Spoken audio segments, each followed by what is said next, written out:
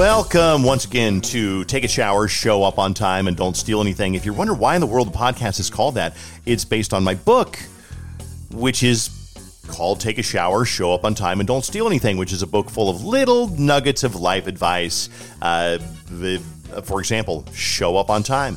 If you don't show up on time, people will start to lose faith in you. So I did a little chapter about that. And then I did a chapter about stop at lemonade stands because kids love it. It makes their day when you stop at a lemonade stand, and send thank you cards because nobody sends thank you cards anymore. So the book is still out there. I think it's sold out. We sold 5,000 copies, which I'm really proud of. Thank you if you bought one.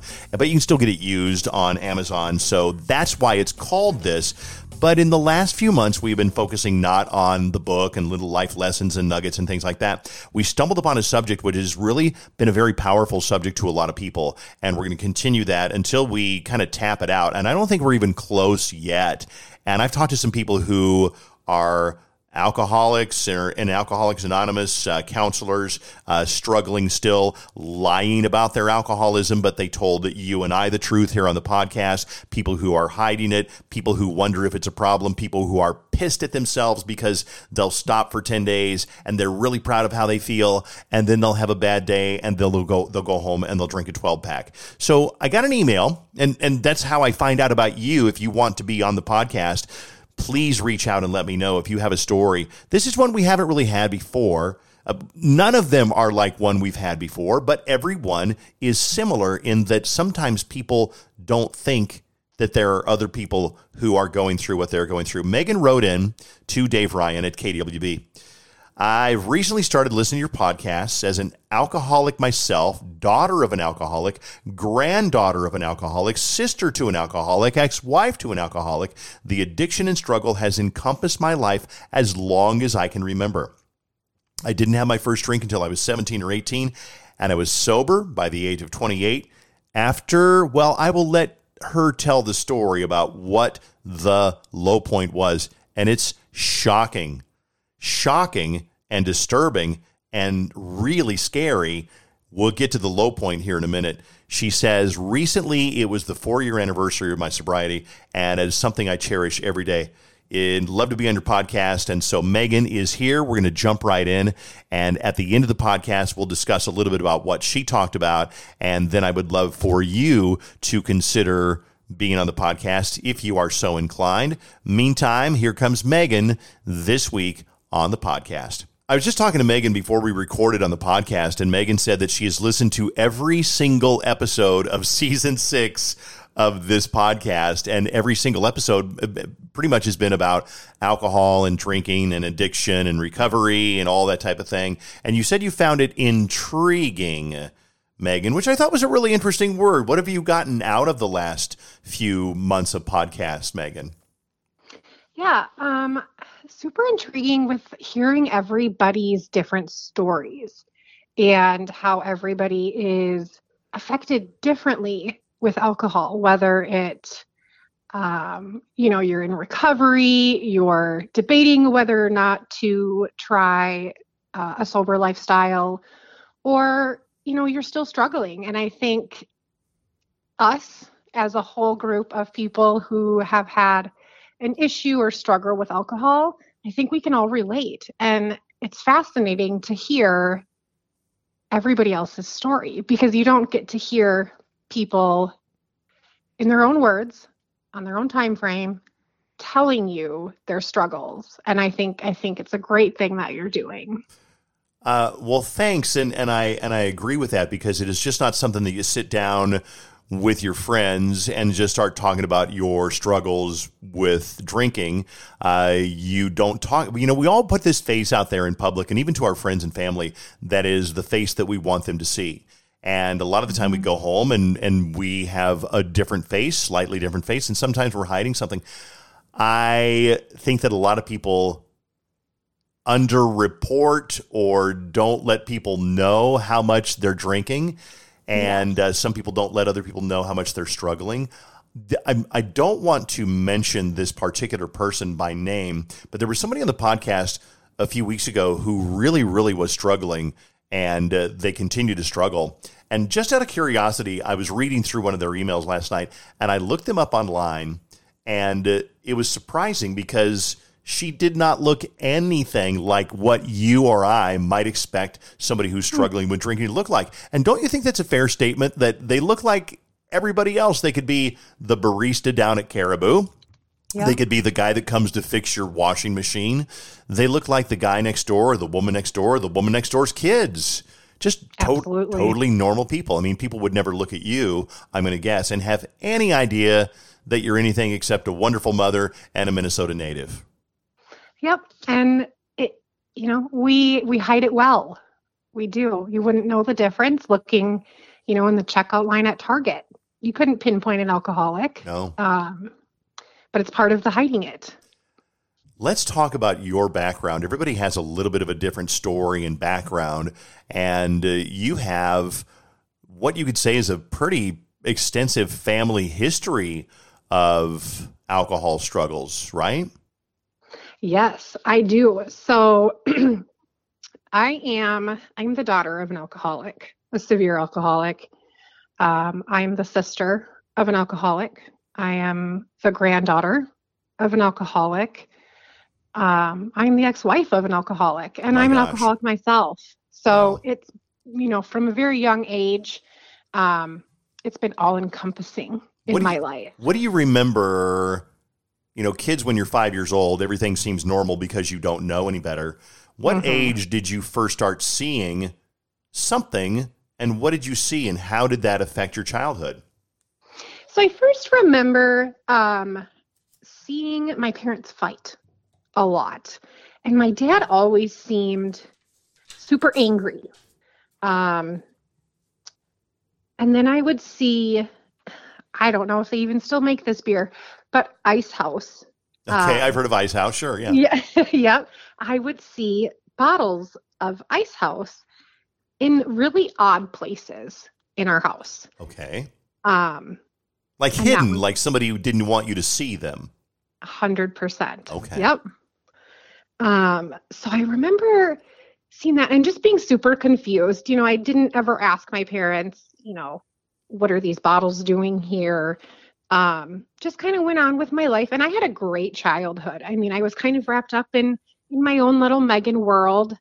And then I remember my sister coming to tell me, she had went to take a drink of water off the kitchen counter, and it was vodka. Oh my gosh! Wow. How old is she? How old was she at the time? Do you guess? I want to say 8 or 9. Oh wow. Okay. Yep. So she didn't know that it was vodka per se, but she did know that it tasted funny, and brought it up to my mom. Come to find out, he was drinking vodka like it was water. So mom was drinking vodka. Just Dad like it was water, and you were convinced she's having a glass of water, no big deal, but it was straight vodka. Yep, and it was my dad. My mom. Oh, it was your dad? Okay. Yep, has not been affected by alcohol personally, but yeah, he was drinking it like water. Wow, middle of the day, or it doesn't really matter. I mean, just he's drinking vodka like water. How did you react to that as a kid? Did you have any idea what that meant, or at what point in your life did you realize this is kind of messed up? It wasn't until I was 17, 18 that I actually took a hard look at what alcohol was and what it does to you. And I would see, my grandma at family get-togethers would always have the same glass, and she'd always go to the same spot in the house to fill her glass up with something in a weird bottle, but then mixing it with Diet Pepsi. Okay. So starting to put 2 and 2 together, and then realizing, I have a very strong history with alcoholics, and I always told myself, be very careful, Megan. It can be very easy to succumb to this addiction. And so I didn't actually have my first taste of alcohol until I was 18 years old. Which is unusual, let's admit. I mean, most of us try something at our friend's house, or we get into mom and dad's booze when they're gone. But you were 18, and I think that's really interesting because you made a conscious effort to not get into that and to avoid it until that one day. Mm-hmm, Do you I did. remember Yep. do you remember your first taste of alcohol and whether it had any kind of special like wow or powerful effect on you? I remember my first drink. It was a wine cooler. Um, and to me, it just tasted good. It was different. It made me feel warm, but nothing extravagant. I Okay. didn't feel like I could take on the world or anything like that. It was just kind of at that time for me, it was something to drink. Okay, so a lot of people, that's what happens in their life. It's something to drink, and they'll get drunk a couple of times when they're younger, and then they'll learn to moderate, and then they never really have a problem, and they drink on weekends twice a month, or when they go to dinner with their family or whatever. But Mhm. that's how did it go for you after you tried that wine cooler?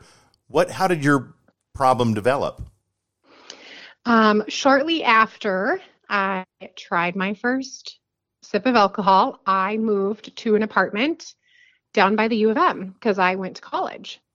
Okay. And I was working in a restaurant, and everybody else there were big partiers. So I was kind of stepping into this new scene, and having people offer to buy me alcohol. And I didn't understand the extent of booze at that point. So I'm like, sure, grab me a bottle of this and grab me some of that. And um, So, in other words, other students would say, hey, I'm run down the liquor store, or a senior would say, I'm run down the liquor store. Do you want me to pick anything up? Right?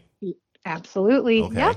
And I mean, it's part of college because most people get out of college and they, have done their binge drinking or whatever. But it continued somehow to be a problem after college, or was it a problem during college, Megan? It was a problem during college. I actually didn't finish college because of my struggle with Oh my alcohol. gosh. Okay. Um, I met a guy at work and we moved in together. He was a big partier, and trying to keep up with him, I upped my drinking. And it got to the point where we were drinking every night, blackout. And in the beginning, it didn't take much for me to get drunk. I came to love that feeling of I am funnier, I feel Mm. cooler, I Hmm. fit in better with the people I'm surrounding myself with. Um, so yeah, we were drinking every night. We didn't do anything sober. Our lives revolved around alcohol. And before we paid bills, we made sure we had booze, and we made sure we had enough to last, because back then liquor stores weren't open on Sundays. Right. So Not until the had, last year or so. right. So we had to have enough to get through Sunday. And I wasn't even 21 yet. Wow. So getting people to purchase that for me, which back then my friends would do anything, so they'd always run to the liquor store for me. So you and your boyfriend, you live together, you drink every night, and I think you might have said that you would drink a lot of the time until you were blackout drunk.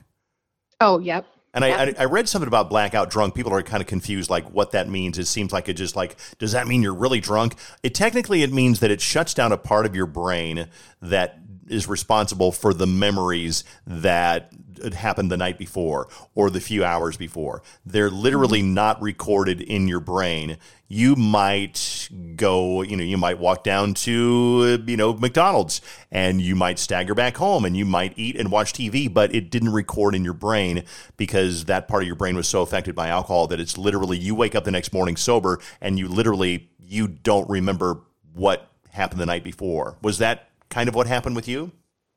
It was exactly what happened. Okay. And it was the waking up, not remembering how I got to bed, checking my phone, making sure I didn't, text or call anybody and do something stupid. Hmm. That was a nightly thing. So how does this progress from there? And let me just stop for a moment there. During this time, you're having a great time. You're loving Oh, life. I loved it. And you had probably a great social life and friends over, and you were invited to different places because you were a fun couple, right? Oh, absolutely. A lot of fun. Yep. Did you ever at any point during that period of your life, Megan, say, "Eek, we can't keep doing this"? Or did your boyfriend ever say, "We can't keep doing this"? Or was it just like, life is good? For the most part, life was great. I was living an amazing life. There was a moment where one night we didn't have any booze. And surprisingly, to myself, I was okay. I was like, you know what? We're not drinking tonight. That's okay. But he was freaking out. And it kind of made me look at him like, we should be able to go a night. That is scary. That's kind of an eye-opener because a lot of people say, I can quit anytime I want to. I don't need to do this. But here was a night where he was kind of forced to quit, and he didn't handle it well. Right. Yep, exactly. So where did this progress from there? So you're 20, 21, you're turning 21, you're living with this guy. What happens in your life next as far as your drinking and how it affected your life? So dropped out of college, couldn't continue on. My whole life was, when can I drink next? What did you do all day? You work during the day or no? After I dropped out of school, I went to work all day and count the hours. That was the restaurant. That was the restaurant, right? Yep. Okay, yep. Got it. Okay, and you would count the hours until you're like, I got 4 hours till I get out of here. Then I can go home and have a drink. Yep, every day. That came up with Big Jess on our first podcast because I'll never forget, I'd never heard anybody say this, that he would go to his daughter's basketball games and he would look at his clock, or his watch, and say, God, I hope this ends in time for me to go home and drink before it gets too late. So then you would count the hours, go home, and what would a night consist of? Just drinking, partying, having a good time? Yep, it was just, we'd set up shot glasses, pour a shot, chase it with beer. And then laugh, have a good time, play some drinking games. And it was that every night. Waking up, go to work, and do it all over again. After then you got married somewhere. Was this the guy that you got married to? It wasn't. So that relationship didn't work out. Okay. So my future husband, I met him in a bar. It was actually a bar where I was drinking underage, because I've always looked older than what I was. So getting into bars was super easy for me. Met him in a bar and got pregnant shortly thereafter. In between meeting him and getting pregnant, I did get a DUI. And I remember sitting in the jail cell. Oh my gosh. So you got a DUI, went to jail. I did. Okay. Yep. I remember sitting and telling myself, I'm never going to drink again. This is not worth it. I don't belong in a jail cell. And it wasn't 48 hours after being out that I went back to the bar. Wow. There was a way to cope with, man, I just got busted. So you had something to deal with. And I think that is something that some people say, I drank because I lost my job and I needed something, or I drank because I was lonely and I needed something. Did you need something? Were you trying to cover up any pain or anything like that? Or were you just drinking because you liked the way it made you feel? At that time in my life, I liked the way it felt. Okay. Made me feel invincible. And I think that's one of the powerful things. And I almost joke about this sometimes. It's like alcohol works. That's the sad thing about it, is it does help you forget your troubles. It does help you feel good. It's like any drug. It has a great temporary effect until you have to have more and more, or until you wake up, or until you realize, the physical harm it's doing. Okay, so let's fast forward a little bit. So you get married. Now you're married to a guy who also, you said your husband, I'm going to guess that's now your ex-husband, also Correct. Struggled with drinking. Yes. He did.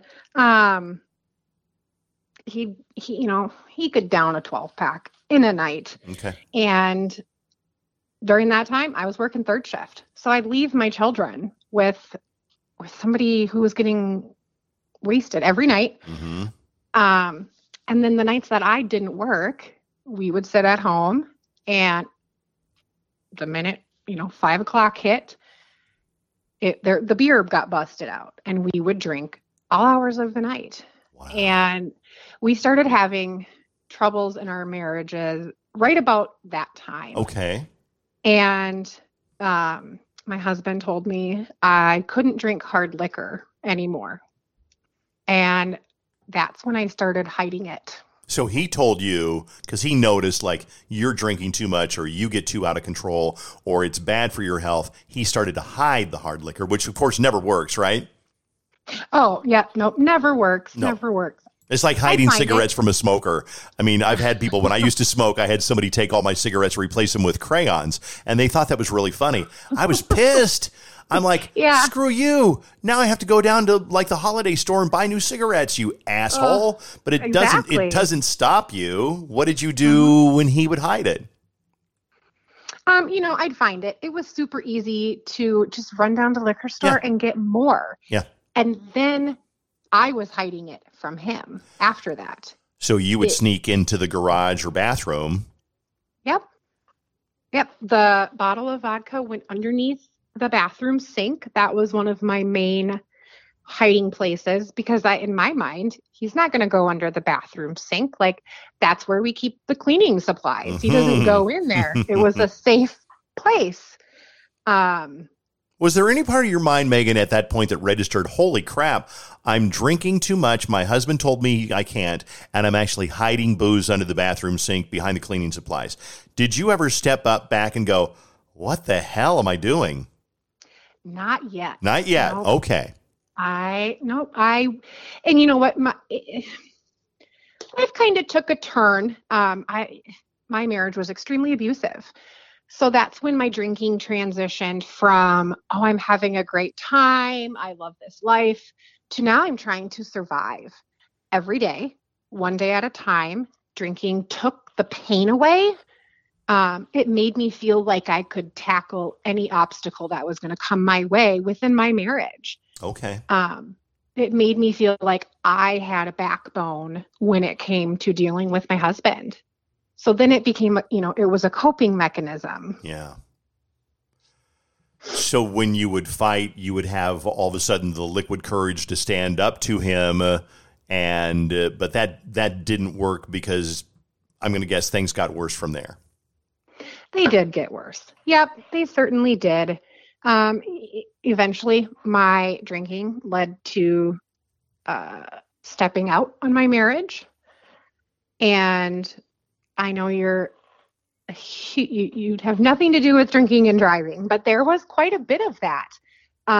Getting to and from this other person's house, I couldn't do it without that liquid courage. But it made me feel better. I wasn't at home being miserable. I felt more like myself. And I think I was getting accustomed to being drunk every day. Every day. Yeah. You've heard me talk about drunk drivers, and I just, I'm not judging here, but of course they are. It's a horrible thing. And you hear stories about, I heard a story about a 16-year-old girl on her way home from McDonald's in the middle of the night, killed by a drunk driver. And it's like, my gosh, it's just so, you can't imagine her losing her life and her family and what they've gone through and still go through all these years later. Yep. So, and you get that too. And I'm not here to judge that because we both know that drunk driving is terrible. But so now are you at a point where you're ready to leave your husband for this guy? Is that what happens next? I left my husband, found a different job, and continued to drink. It was now I'm a single mom.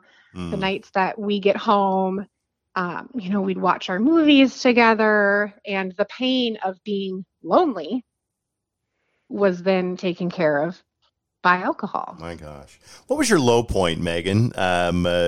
Because I know that it sounds like you're getting very close to your low point. What was your low point?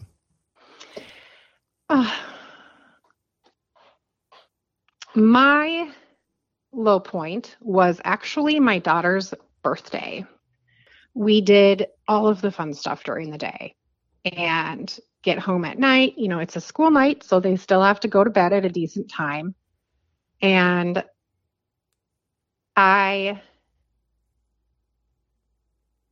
it's hard because I don't remember. Take your time. I remember, I had a bottle of booze in the kitchen cupboard where my now partner where we kept the alcohol. And I also had a bottle under the bathroom sink. And I would go between the bathroom and the kitchen, just drinking vodka straight. And I ended up falling in the bathroom. And I do not know how I got upstairs to our bedroom. When I come to, my mom is there. And she's got that mom look in her eyes, like she's so disappointed. And the police are there and the ambulance. And I was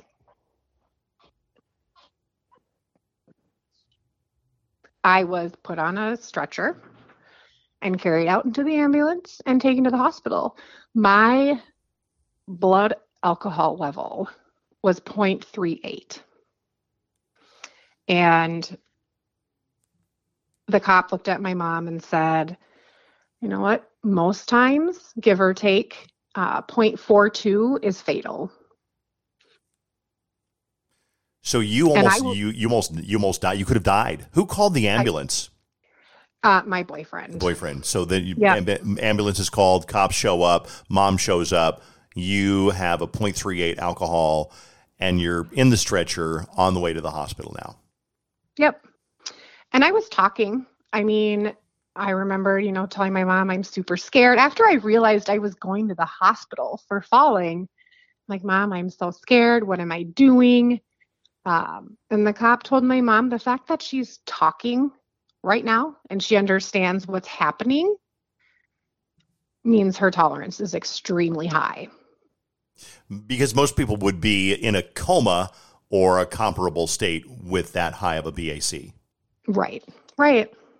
What happens at the hospital? Is that when you start to say, Megan, I got to do something? What happens at the hospital, and what then changed your way of thinking about everything?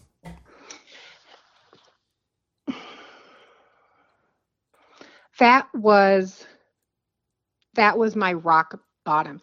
Just the one thought of, I almost died on my daughter's birthday. What a horrible thing for her if I had died for the rest of her life. Her birthday would no longer be about her. It was always going to be the day her mom died. And I was not going to let that happen. That's so powerful, because you had all these different moments that when you were told you're drinking too much, that didn't stop you. You realized you were partying all the time to blackout drunk. That didn't stop you. You were hiding alcohol under the sink. That didn't stop you. The DUI didn't stop you. The job loss didn't stop you. But what it was really love for your daughter. And I commend you on that one, because you did it kind of almost entirely for somebody else beside yourself, because you didn't want your daughter, in that moment of clarity, you didn't want your daughter to be 18 years old, mom died on this day. 21 years old, mom died on this day. 30 years old, mom died on this day. That's a really compassionate thing to think, and it worked for you. It worked immediately. Yep. And AA was never my thing. Throughout the years, it was demanded of me that I go. Tried multiple meetings, different areas. It just wasn't my thing. So can I ask you before I do want to find out what was your thing, but did you drink after that birthday ever again? No. No, that was it. That was it. Not a drop since then. Not a drop. Wow, that's so impressive. So then what was AA was like great for a lot of people on the podcast.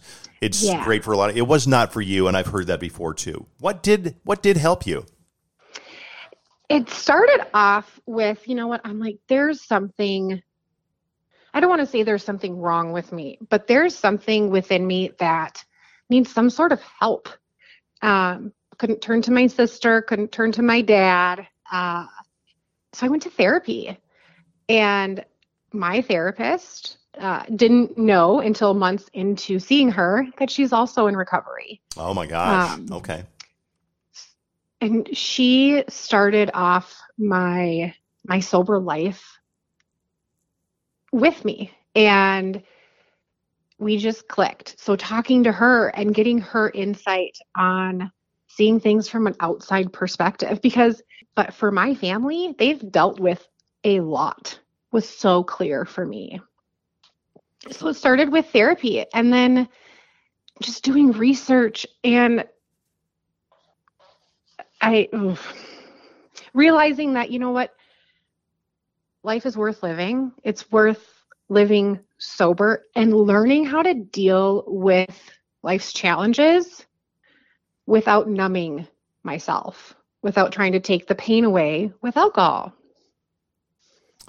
That's so profound, Megan. I mean, I'm so impressed that you were able to stop at that moment, never relapsed.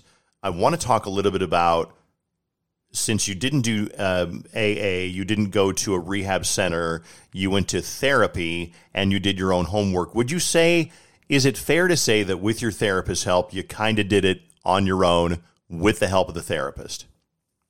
I would feel completely comfortable saying that. Okay. And there's been days it hasn't been easy. But every day is so worth it. My sobriety is something I cherish every day. And you know what? I'm still celebrating birthdays with my daughter. Does she know about that night? She doesn't. She does not. Not Okay. yet. If it comes up, I'll be completely honest. You'll own it. Yeah, absolutely. But it has not come up yet. What did you do? Because I'm going to guess, and this is one of the things that I know that people have quit for 3 months or 3 days or 36 hours, whatever it is, and then they get that craving or that situation that triggers it. You've had the situations with the cravings and the triggers, or no? Yes. The first year wasn't cravings. It wasn't triggers. It was life's big moments, like Christmas with the family. Everybody else is having a cocktail or a glass of wine. Why not have one? Exactly. Work parties. Everybody else is doing it. Why can't I do it? And it came down to learning tips and tricks. Like, I was comfortable being sober. I didn't crave it. But one thing I've noticed is if you don't have a glass in your hand, somebody's going to come offer you one. Really? Okay. So don't walk around empty-handed. My go-to is I have sparkling water and I put cranberry juice in it. And if I have to, I put it in a cocktail glass from behind the bar because then it looks like a vodka cranberry. So if it's sometimes it was the glamour of it. Still feeling like I fit in certain situations, but doing it my way and learning how to do it all this time. I think that's so interesting. One of the things we've talked about on our show in the last week or so is if you don't smoke, nobody ever says, oh, why don't you smoke? But if you are out in a certain situation and the bartender comes by or the server comes by and you get a Diet Pepsi, that your friend might say or your acquaintance might say, oh, aren't you going to have a drink? Or they're like, let me buy you a drink. And you're like, I don't drink. And then people want to quiz you. Do you find that people want to quiz you? Why don't you drink? And if they do, what do you say? Every time I say I'm choosing not to drink. It's my And choice. do people let it go at that? They do. Yeah. So if you and I are out, I'm like, hey, Megan, let me buy you a shot. It's your birthday. You would say, I'm choosing not to drink. Yep. And sometimes it's I'm choosing not to drink tonight. I feel the less information I give, the less questions are asked back to me. Because let's face it, somebody would be a real jerk to start quizzing you. What, you got a drinking problem? Or did the cops tell you? No, I mean, something like that. Somebody would be a real jerk if they pressed you on that one. Yeah. What would you tell somebody what advice would you give to somebody who might find themselves listening to this podcast because maybe they should, maybe they're curious, and they also have whatever the equivalent is for them of a bottle of vodka under their sink. They're secretly drinking. They wait till the kids go to bed. Here was a big one around my house. I'll be honest with you. When Carson was little, this was years ago that I was wondering about my drinking. Carson was like 10 or 11 or 12, and I would wait till he went to bed because I didn't want him to see me drinking 3 gin and tonics in a night. What would you tell somebody who was like me, that, or maybe somebody who does hide the booze under the sink or out in the garage? I would tell them, you don't have to hit your rock bottom to change your relationship with alcohol. It is a daily process. And once you feel ready, figure out how you want to do it your way. If you want to live a sober lifestyle, it's possible. And I have never felt so completely content and satisfied with my life than I have since I've been sober. The world looks completely different, and it's beautiful, and it can be done. If I can do it, and do it my way, and what's comfortable for me, anybody can do it. You can make your own rules when it comes to your sobriety. Let's review some of the things that Megan shared with us that were so amazing. 0.38 blood alcohol content. And I believe to get a DUI in Minnesota, it's only a 0.08. So she was 0.3 higher than that. 0.42 is like comatose death. That was her tolerance. She was awake in the ambulance talking, hiding drinks under the sink, hiding alcohol. And you know what? I'm going to tell you something. It's not uncommon. If you find yourself doing that too, I want to let you know it's not that uncommon. One thing that I'm running into over and over is, yeah, me too. Oh my gosh, I didn't know that there were people like that. Another thing was that it's helpful to have something in your hand, a glass. My experience is that sometimes you can just drink instead of a gin and tonic, I would have tonic with lemon, but I'd have it in the same glass that I'd have my gin and tonics in, because it was like, oh, well, there's something kind of similar, and it cured that craving to have like a cold glass of something in your hand. And it did not work for her to do Alcoholics Anonymous, and I think that's something that I've heard before too. Some people swear by it. I talked to Mary a couple of weeks ago, and she went every single day on Zoom and on the weekends, and I believe she still does, and it works for her.